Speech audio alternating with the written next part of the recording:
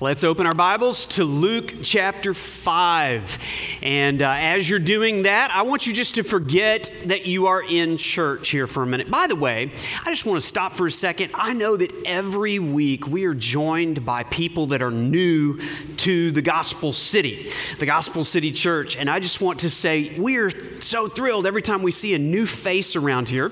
I was talking with some of our people that have been around here for a long time, and they've said, our church has gotten so big, I don't know who's new and who's old, and so I don't really know if I should go up and introduce myself. It doesn't matter if you don't recognize them, they're new to you. So this is the way that we form gospel community around here, is by getting to know each other. So if you see an unfamiliar face, just remember, your face is probably unfamiliar to them too, so go up and greet them. I want to greet you personally if you're new to Gospel City Church, and this is what we do around here.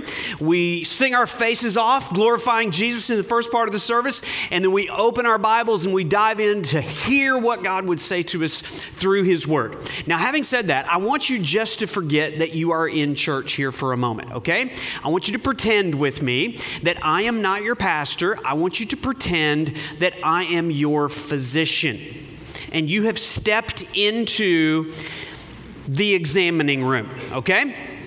Trust me, nobody's going to get hurt in this process, okay?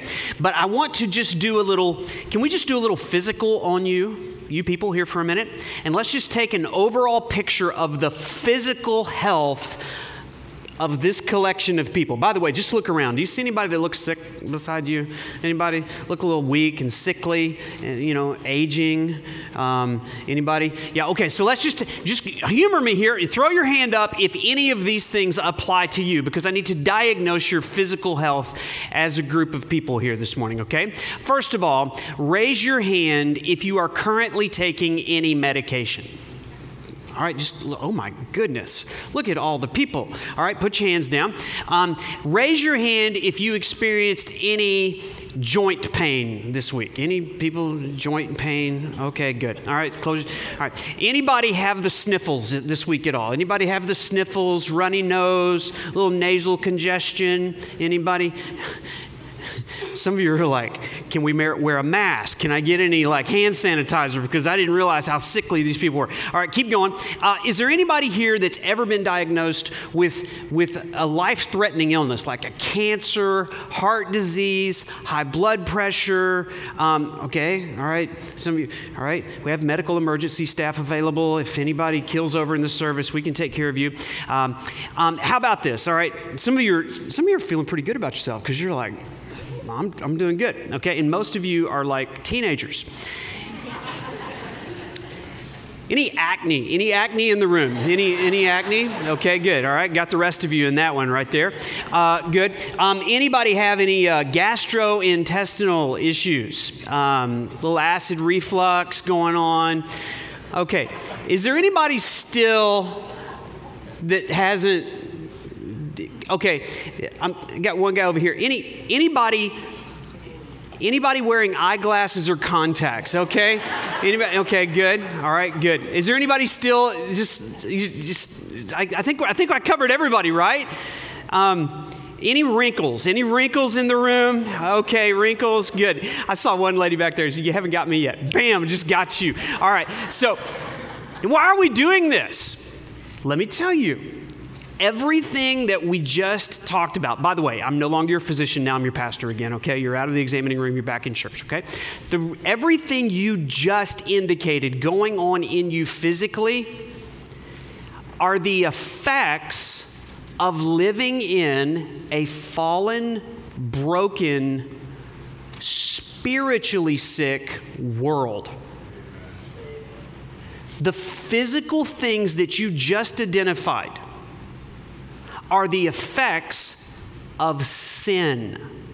Today we're going to talk about the relationship between sickness and sin, your physical condition and your spiritual condition. Now, listen, there are a lot of churches that after we just diagnosed all that would call you forward and we would bop you on the head, pray for you real hard, tell you to exercise faith and leave out of here with all of that fixed, okay? you've come to the wrong church if that's what you were expecting, okay?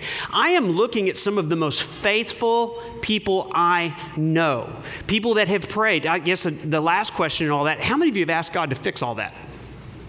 Just, God, take it away, fix it. I don't want this. God, do a miracle. You're praying that God would take it away, and you've prayed in faith, and it's still there. So you have to acknowledge, if you believe God is sovereign and in control, that somehow God has a plan for that. And we're going to learn a little bit of that plan here today. So let's dive into the scripture here, and I want to introduce to you some people just like you, some really sick people in the Bible, okay? Right here in Luke chapter 5, first of all, verses 12 through 16, let's read this story. While he, Jesus, was in one of the cities, there came a man full of leprosy. I didn't include leprosy in the list, but it's kind of like acne, really bad case of acne, like all over your body, that eventually your face just falls off. That's bad.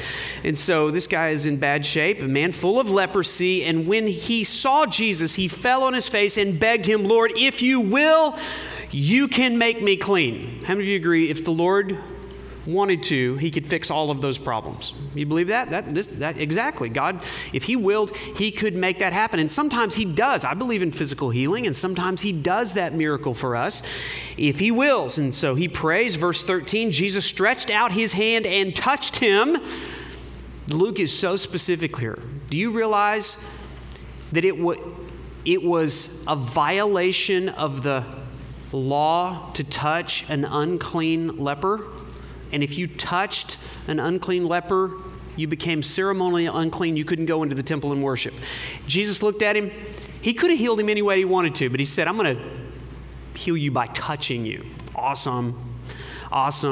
And so he says, I will be clean. And immediately the leprosy left him, and he charged him to tell no one, but to go and show himself to the priest and make an offering for your cleansing, as Moses commanded, for a proof of them. Remember that, proof. Verse 15, and now even more, the report about him went abroad. Great. Jesus said, don't tell anyone. And he goes and tells everyone. Why do you think Jesus didn't want him to tell anybody? I think it was because Jesus didn't want them thinking that he had only come to heal physical sickness.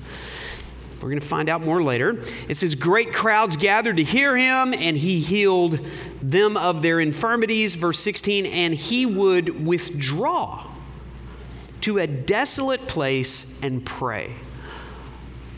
Don't miss that. While there were scores of people still to be healed, Jesus withdrew and didn't heal everyone.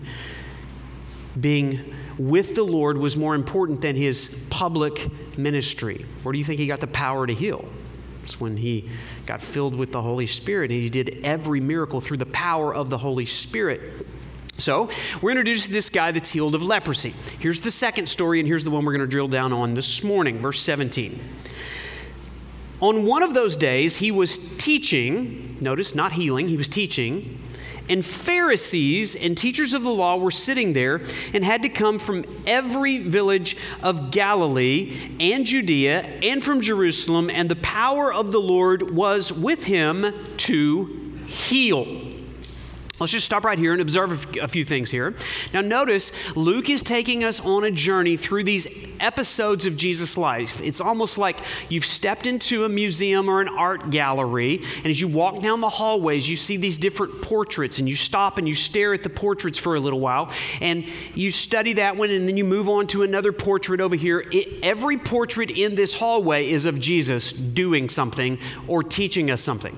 And so remember, as we're walking through this art gallery here and we're staring at this particular story, we are introduced to a new figure in the story that's going to become a very popular not popular, but prominent figure in the rest of the stories as we walk down this hallway.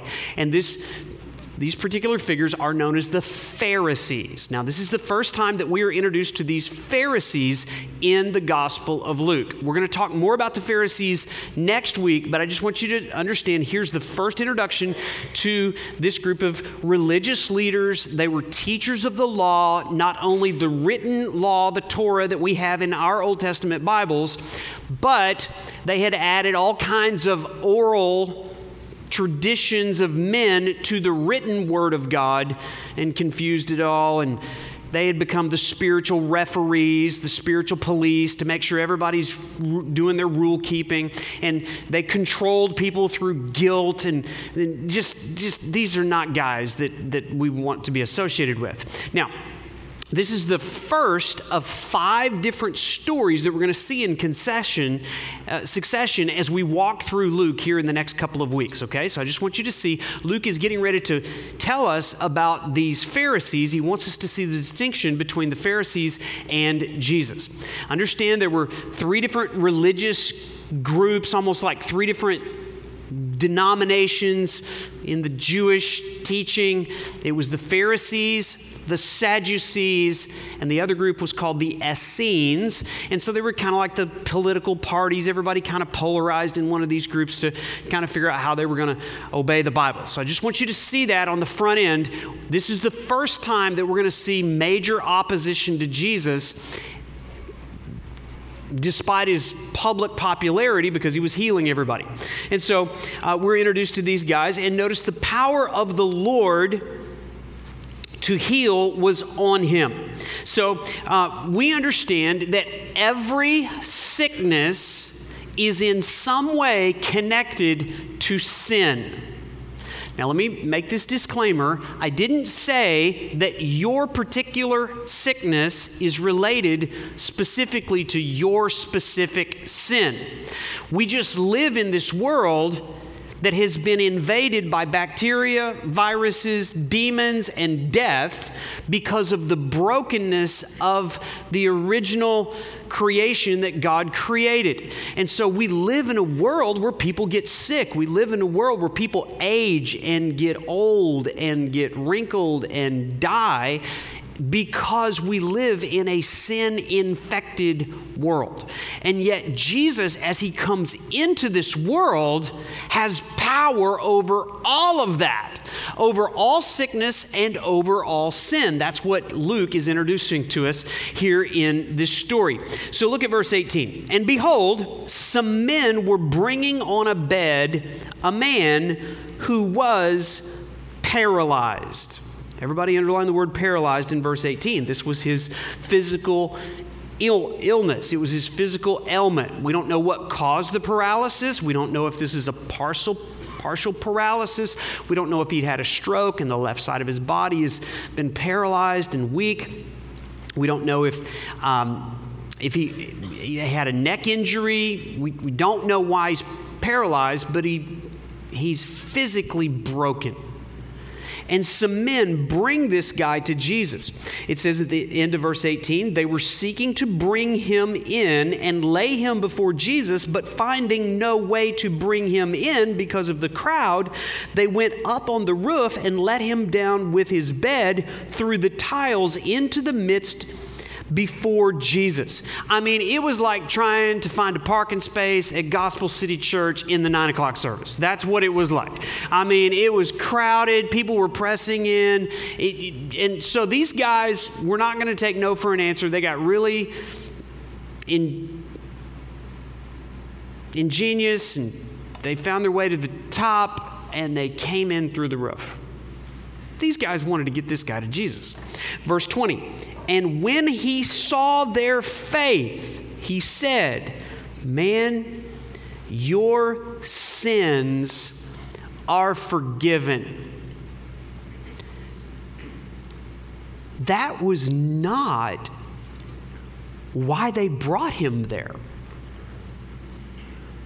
I mean, can you imagine all the trouble that these guys had gone to? They had risked their lives climbing up on top of the roof.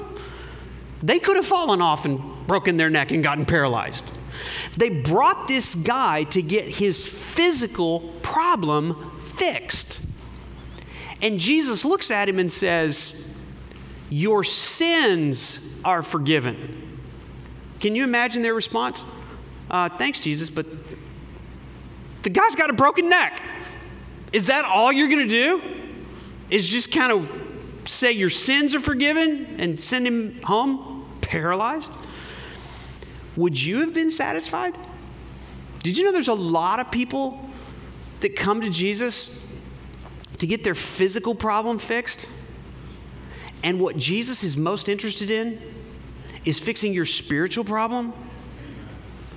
Would you have been satisfied coming to Jesus and Him forgiving your sin, but not fixing your sickness? Would you have been satisfied with that? Would you be satisfied if Jesus fixes your physical problem, but never deals with your spiritual, eternal problem, your sin? What's more important? This is the story that Luke is introducing to us. The importance of not only our physical brokenness, but our spiritual brokenness. Here's the first point of the message. We need to recognize the paralyzing power of our sin. This guy's greatest problem was not his physical illness.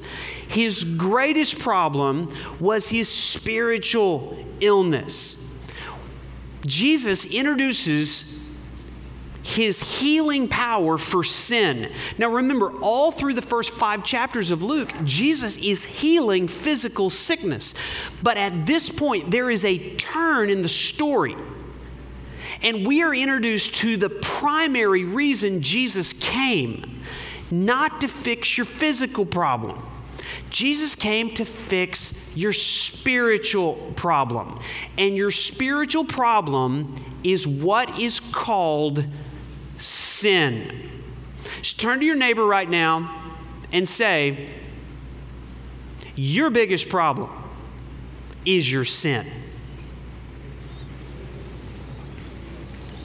Now, if you're not bold enough to say that, would you at least be humble enough to turn to your neighbor and say, my biggest problem is your sin, is my sin, okay? Now don't get the communication wrong here. My biggest problem is my sin, not your sin. My biggest problem is my sin. You see, it's really hard to admit that, because if I've got a sin problem, that's a big problem. And it can't be fixed by anybody but Jesus. We don't like to talk about sin. Do you know why we don't like to talk about sin? Because deep down on the inside, we really don't believe it can be fixed. We don't like to stare at our sin because we do not believe fully and completely and totally in Jesus' power to forgive my sin. Only people who believe firmly in the power of Jesus' forgiveness are willing to stare face to face at the horror and the ugliness and the violence of their sin. I'm going to challenge you to do that this morning. What is sin? What is it? We talk about it. What is it? Let's define it for a few minutes. First of all, in Scripture, we understand that sin is like trespassing. As a matter of fact, trespass is another word in Scripture for sin. It means you are crossing into an area that is forbidden. It means you are stepping over a boundary. God has boundaries. Not only does Jesus have the power to forgive sin, Jesus has the power to define sin. And yet, we don't like anybody defining sin but us. We like to set our own boundaries. And yet, Jesus has total and complete authority to set the boundaries of what is sin. Do you know what we do in our culture? What's happening more and more in our culture? We keep changing the boundaries. We keep pressing out so that we've got a bigger playground to play in sin. And the reality is, so many of us are playing outside the boundaries. We're trespassing. Not only is sin trespassing, sin is missing the mark. That's probably the best picture. It's like an archer who has a bow and arrow, and he's aiming at the bullseye, and he just keeps missing. He just keeps missing.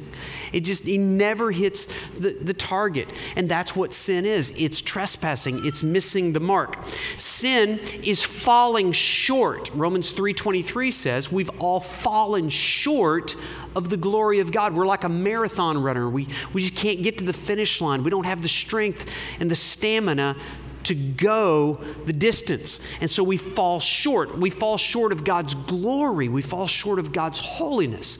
The reason why we don't think about sin anymore is because we don't think about God's holiness anymore. We don't believe that God is holy and pure and righteous and undefiled and unpolluted. He's not like us. He's never had a bad attitude. He's never fallen short in any way.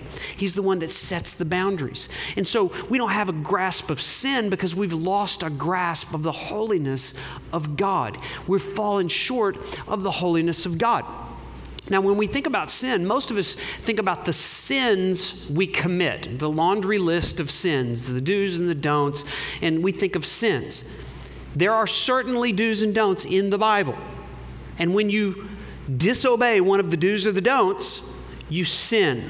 But please hear me. That's not our biggest problem. Our biggest problem is not that we commit sins. Our biggest problem is that we like to sin. Our biggest problem is not that we're a lawbreaker. Our biggest problem is that we are actually law haters. It goes deeper than that. I sin because at my core, I am a sinner. I am not a sinner because I commit sins. I commit sins because deep down on the inside of me, I am spiritually broken. I'm spiritually weak, and I want to set my own boundaries, and I don't want to believe I've fallen short. And I swell up in pride, and I want to be my own God. And therefore, I excuse my sin. Sin is my bent away from God. I am born into this world with my back turned on God. I am born into this world bent away from God. I'm born into this world allergic to God. Sin makes me allergic to God. And it is only an act of grace that turns me around, and an act of repentance that faces me back in the direction of the Lord. Sin deceives me. It makes me think I'm better than I really am. And it makes me think that my biggest problem is somebody else's sins, somebody that sinned against me. We sin because it's our natural born nature. And it's only an act of God that can turn me away from it.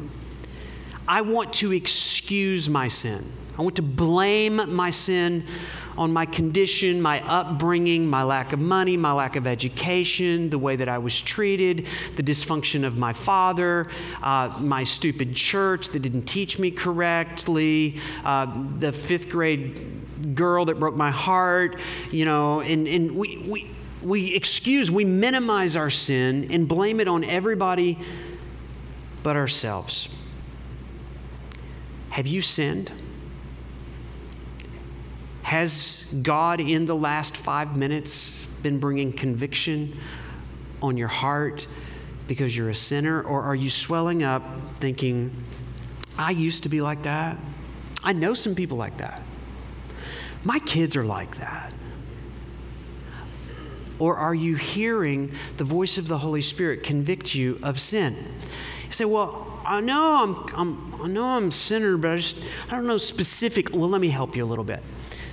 Lying, cheating, stealing, covetousness, selfishness, idolatry, a lack of love, jealousy, envy, complaining, anger, worry, fear, profanity, pornography, lust, sex outside of marriage, adultery, gluttony, greed, lack of generosity, unfaithfulness, hypocrisy, laziness, procrastination, irresponsibility, self-righteousness, unbelief, or murder. You say, finally, one I haven't committed. Thank you. Wait a minute. Jesus said, if you've hated your brother in your heart, you've actually murdered him. Has the weight of sin brought you face to face with the reality that sin will paralyze you spiritually? This guy's biggest problem was not his physical paralysis.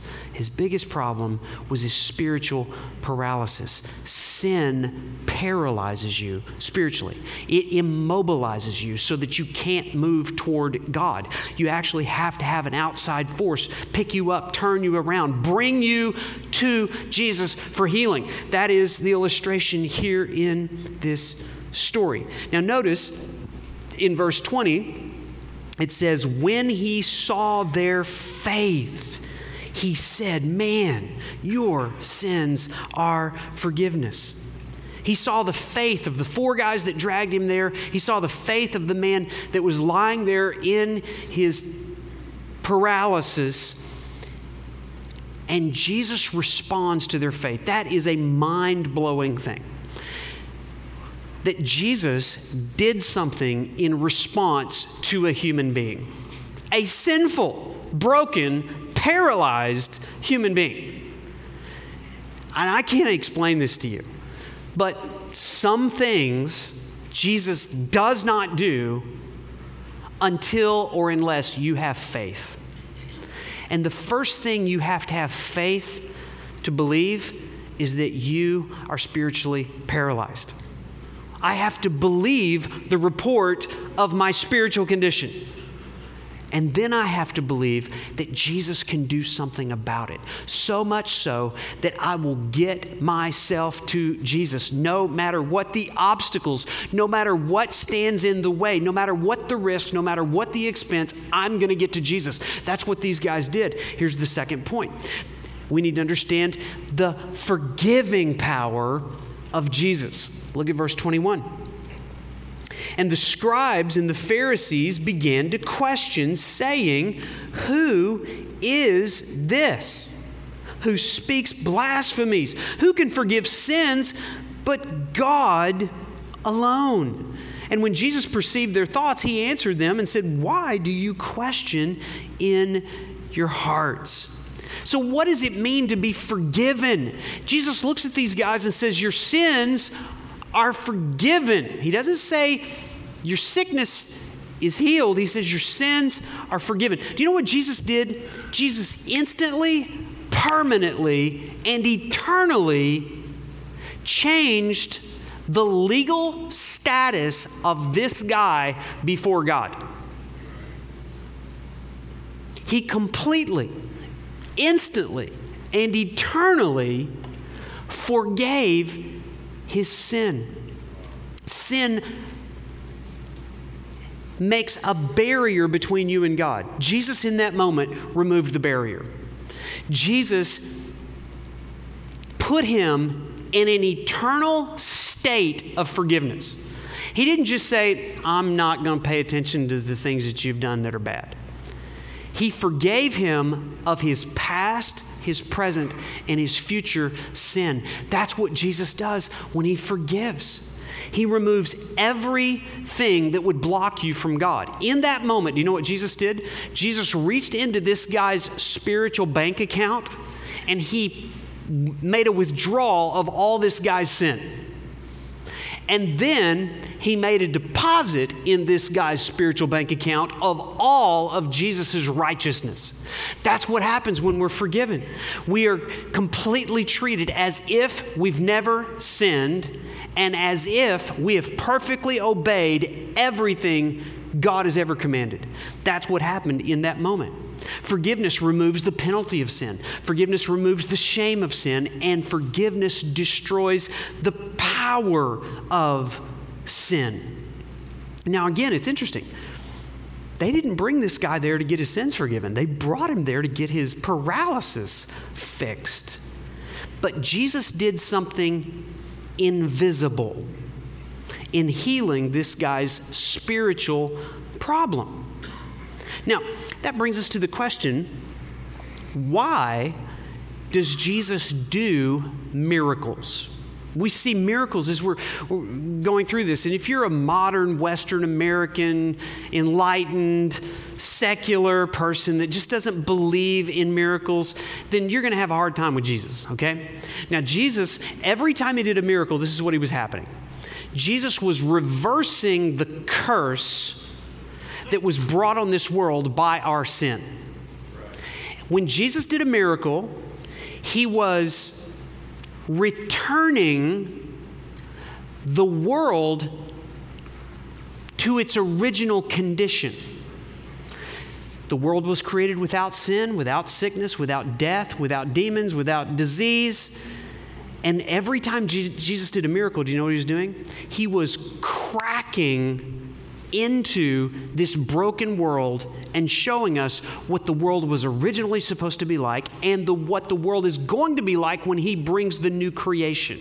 That's what happened every time Jesus did a miracle.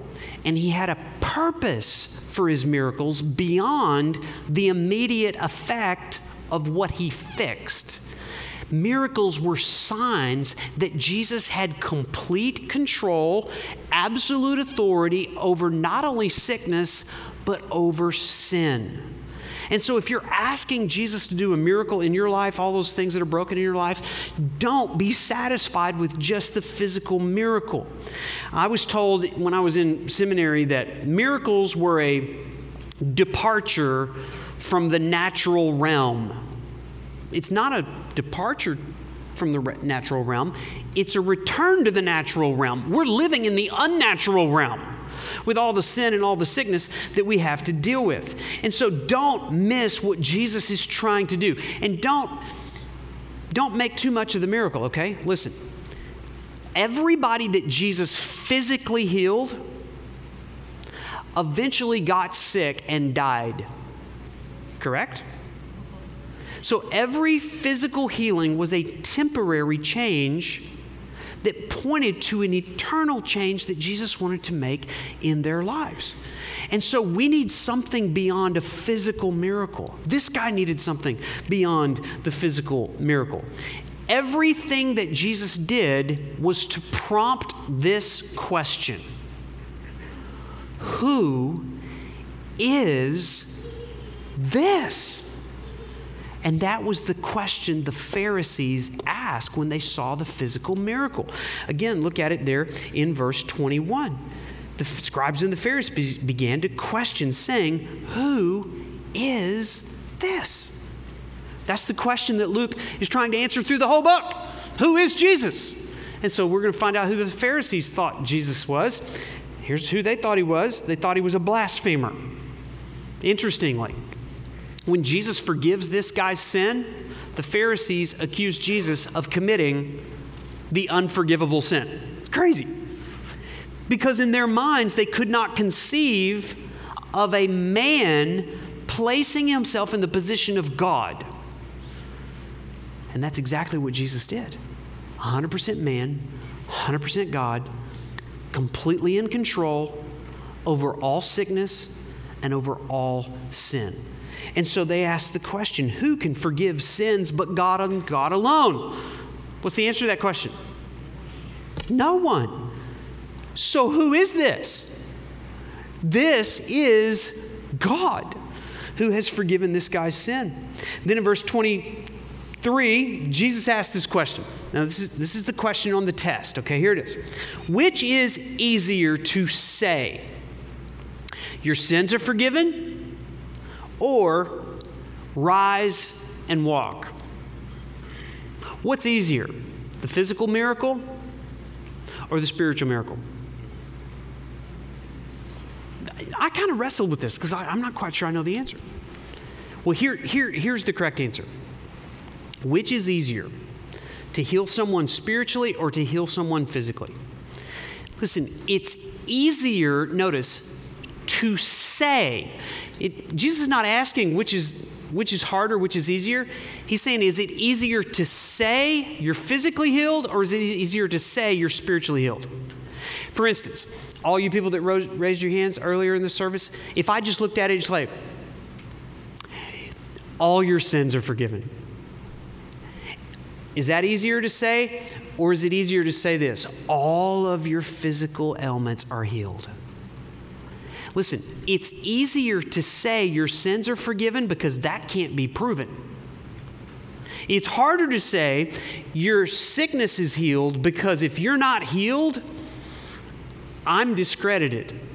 Therefore, if I say your sins are forgiven, maybe, maybe not. Well, Jesus looks at them and says this in response. He says in verse 24, he says, but that you may know the Son of Man has authority on earth to forgive sins, he said to the man who was paralyzed, I say to you, rise, pick up your bed, and go home. And immediately he rose up before them and picked up his bed, picked up what he had been lying on, and went home glorifying God. So he does the second miracle. He not only forgives his sins, but he heals his physical paralysis. And in doing so, Jesus is letting those Pharisees know that he has complete control, complete authority to forgive sin. If he can tell a guy, rise and walk, then he has the authority to say, your sins are forgiven. Every physical miracle is pointing to a greater miracle spiritually. This guy's sins are forgiven. It's true. Jesus alone has the authority to forgive sin. You know what that means for us?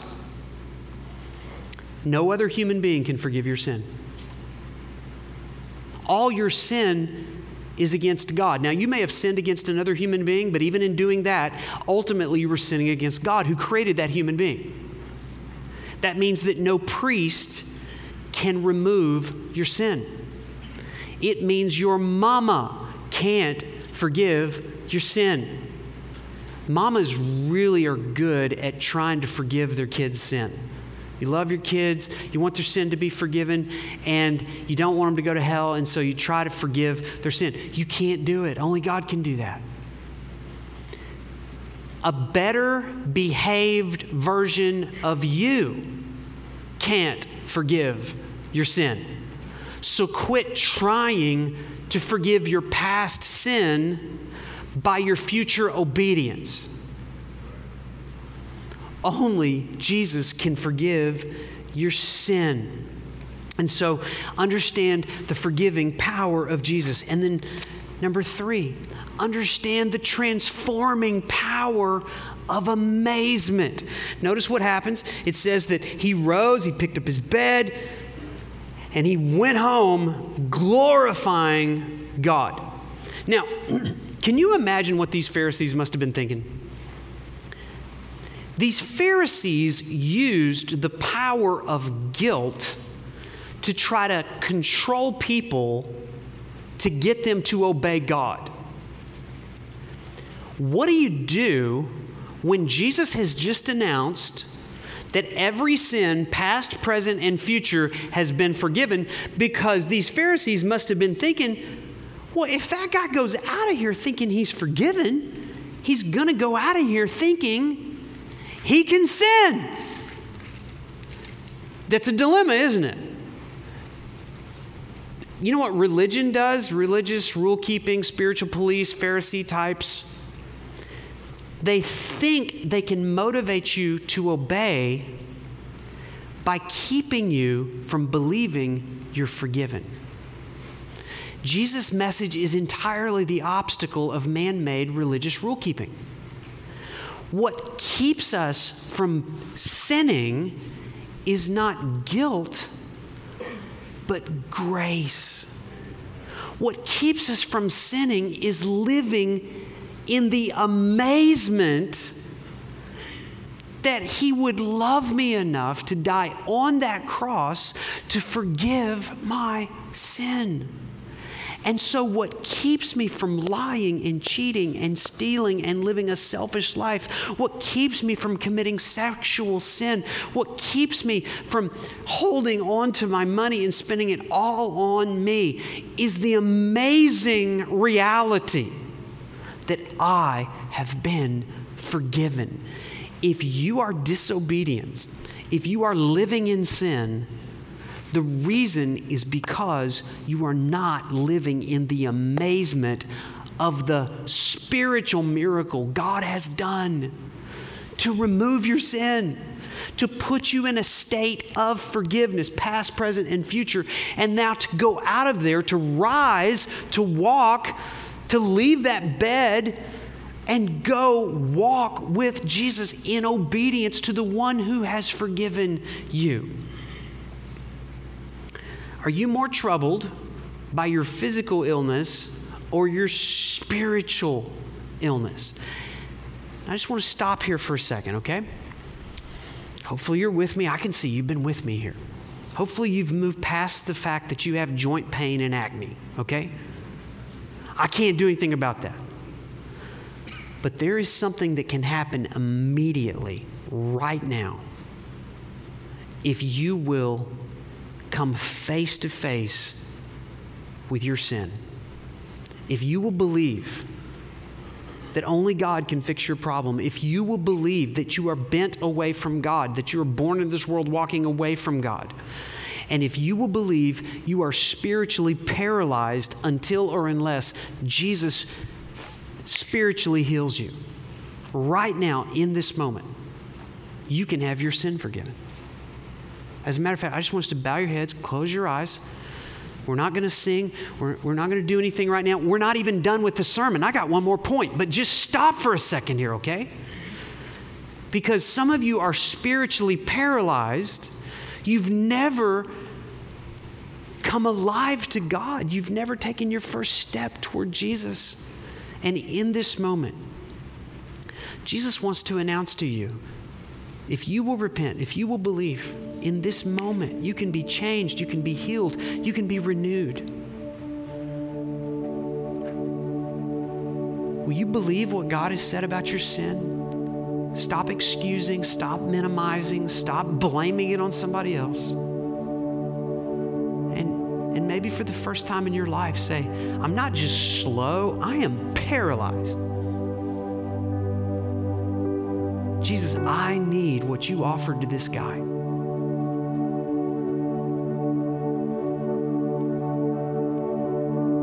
By your grace, forgive my sin.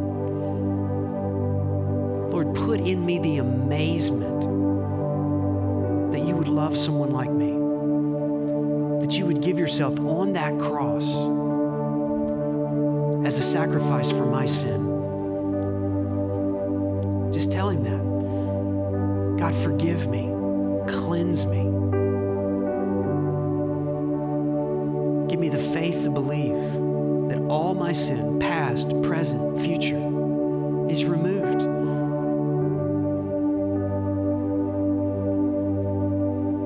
Now, if you've done that this morning, we're going to close the service in about 5 minutes. I want to encourage you, do not race out of here. There'll be pastors at the front of the auditorium. You need to come and make a public profession of your faith in Jesus Christ. And we will help you take your next step in living a life of obedience to Him.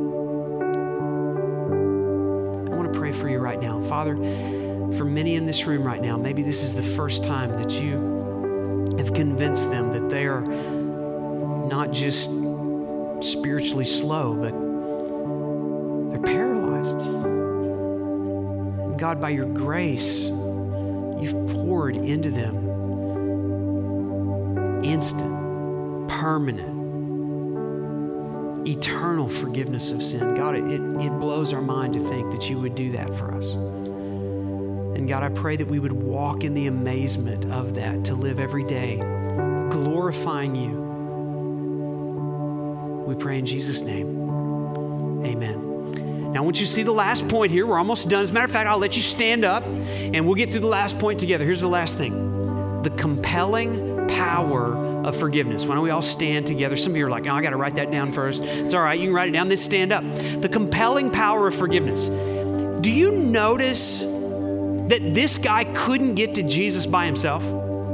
He's paralyzed. The only way this guy could get to Jesus is if he had some friends that loved him enough to exert effort, to pay a price, and even to risk their lives by getting this guy to Jesus. I mean, think about it. They tore a hole in the roof. Now, Jesus forgave them, but the guy that owned the building, he was probably going to require them to pay that back, right? Here's what I want you to think about, okay? You just heard at the beginning of the service when Micah told us Easter's coming up. By the way, it's not just Easter. We do this every week. Do you have people around you that God has put you in proximity with that are spiritually paralyzed? And they can't get to Jesus until you exert some effort, show some compassion, pay a price, and maybe even risk something to get them to the place where Jesus can forgive. That's our assignment. Who do you love enough to risk the rejection of having that awkward conversation? Listen, I want to encourage you. When you think about people around you, it's not enough just to invite them. This guy's friends, they could have invited him all day long. He couldn't get there unless they brought him. So when you think about the people that you're thinking of right now that God's bringing to mind, don't just think about inviting them to church. Bring them to church. I'm coming to get you. I'm loading you in the minivan with my 4-year-old. And you're going to come to church because you are spiritually paralyzed. And I want to see you rise and walk, glorifying God. There's one more verse here I didn't read. I got to read the last verse. Here it is. Here it is. And amazement seized them all, and they glorified God and were filled with awe, saying, "We have seen extraordinary things today." Listen, the day that you lose the amazement of being forgiven is the day you stop bringing friends to Jesus. Are you still amazed? Are you still in awe that God would forgive someone like you? Prove it. Go bring somebody else so that they can experience the extraordinary forgiveness of Jesus. That's our assignment. That's the way we're going to leave out of here today. You are loved.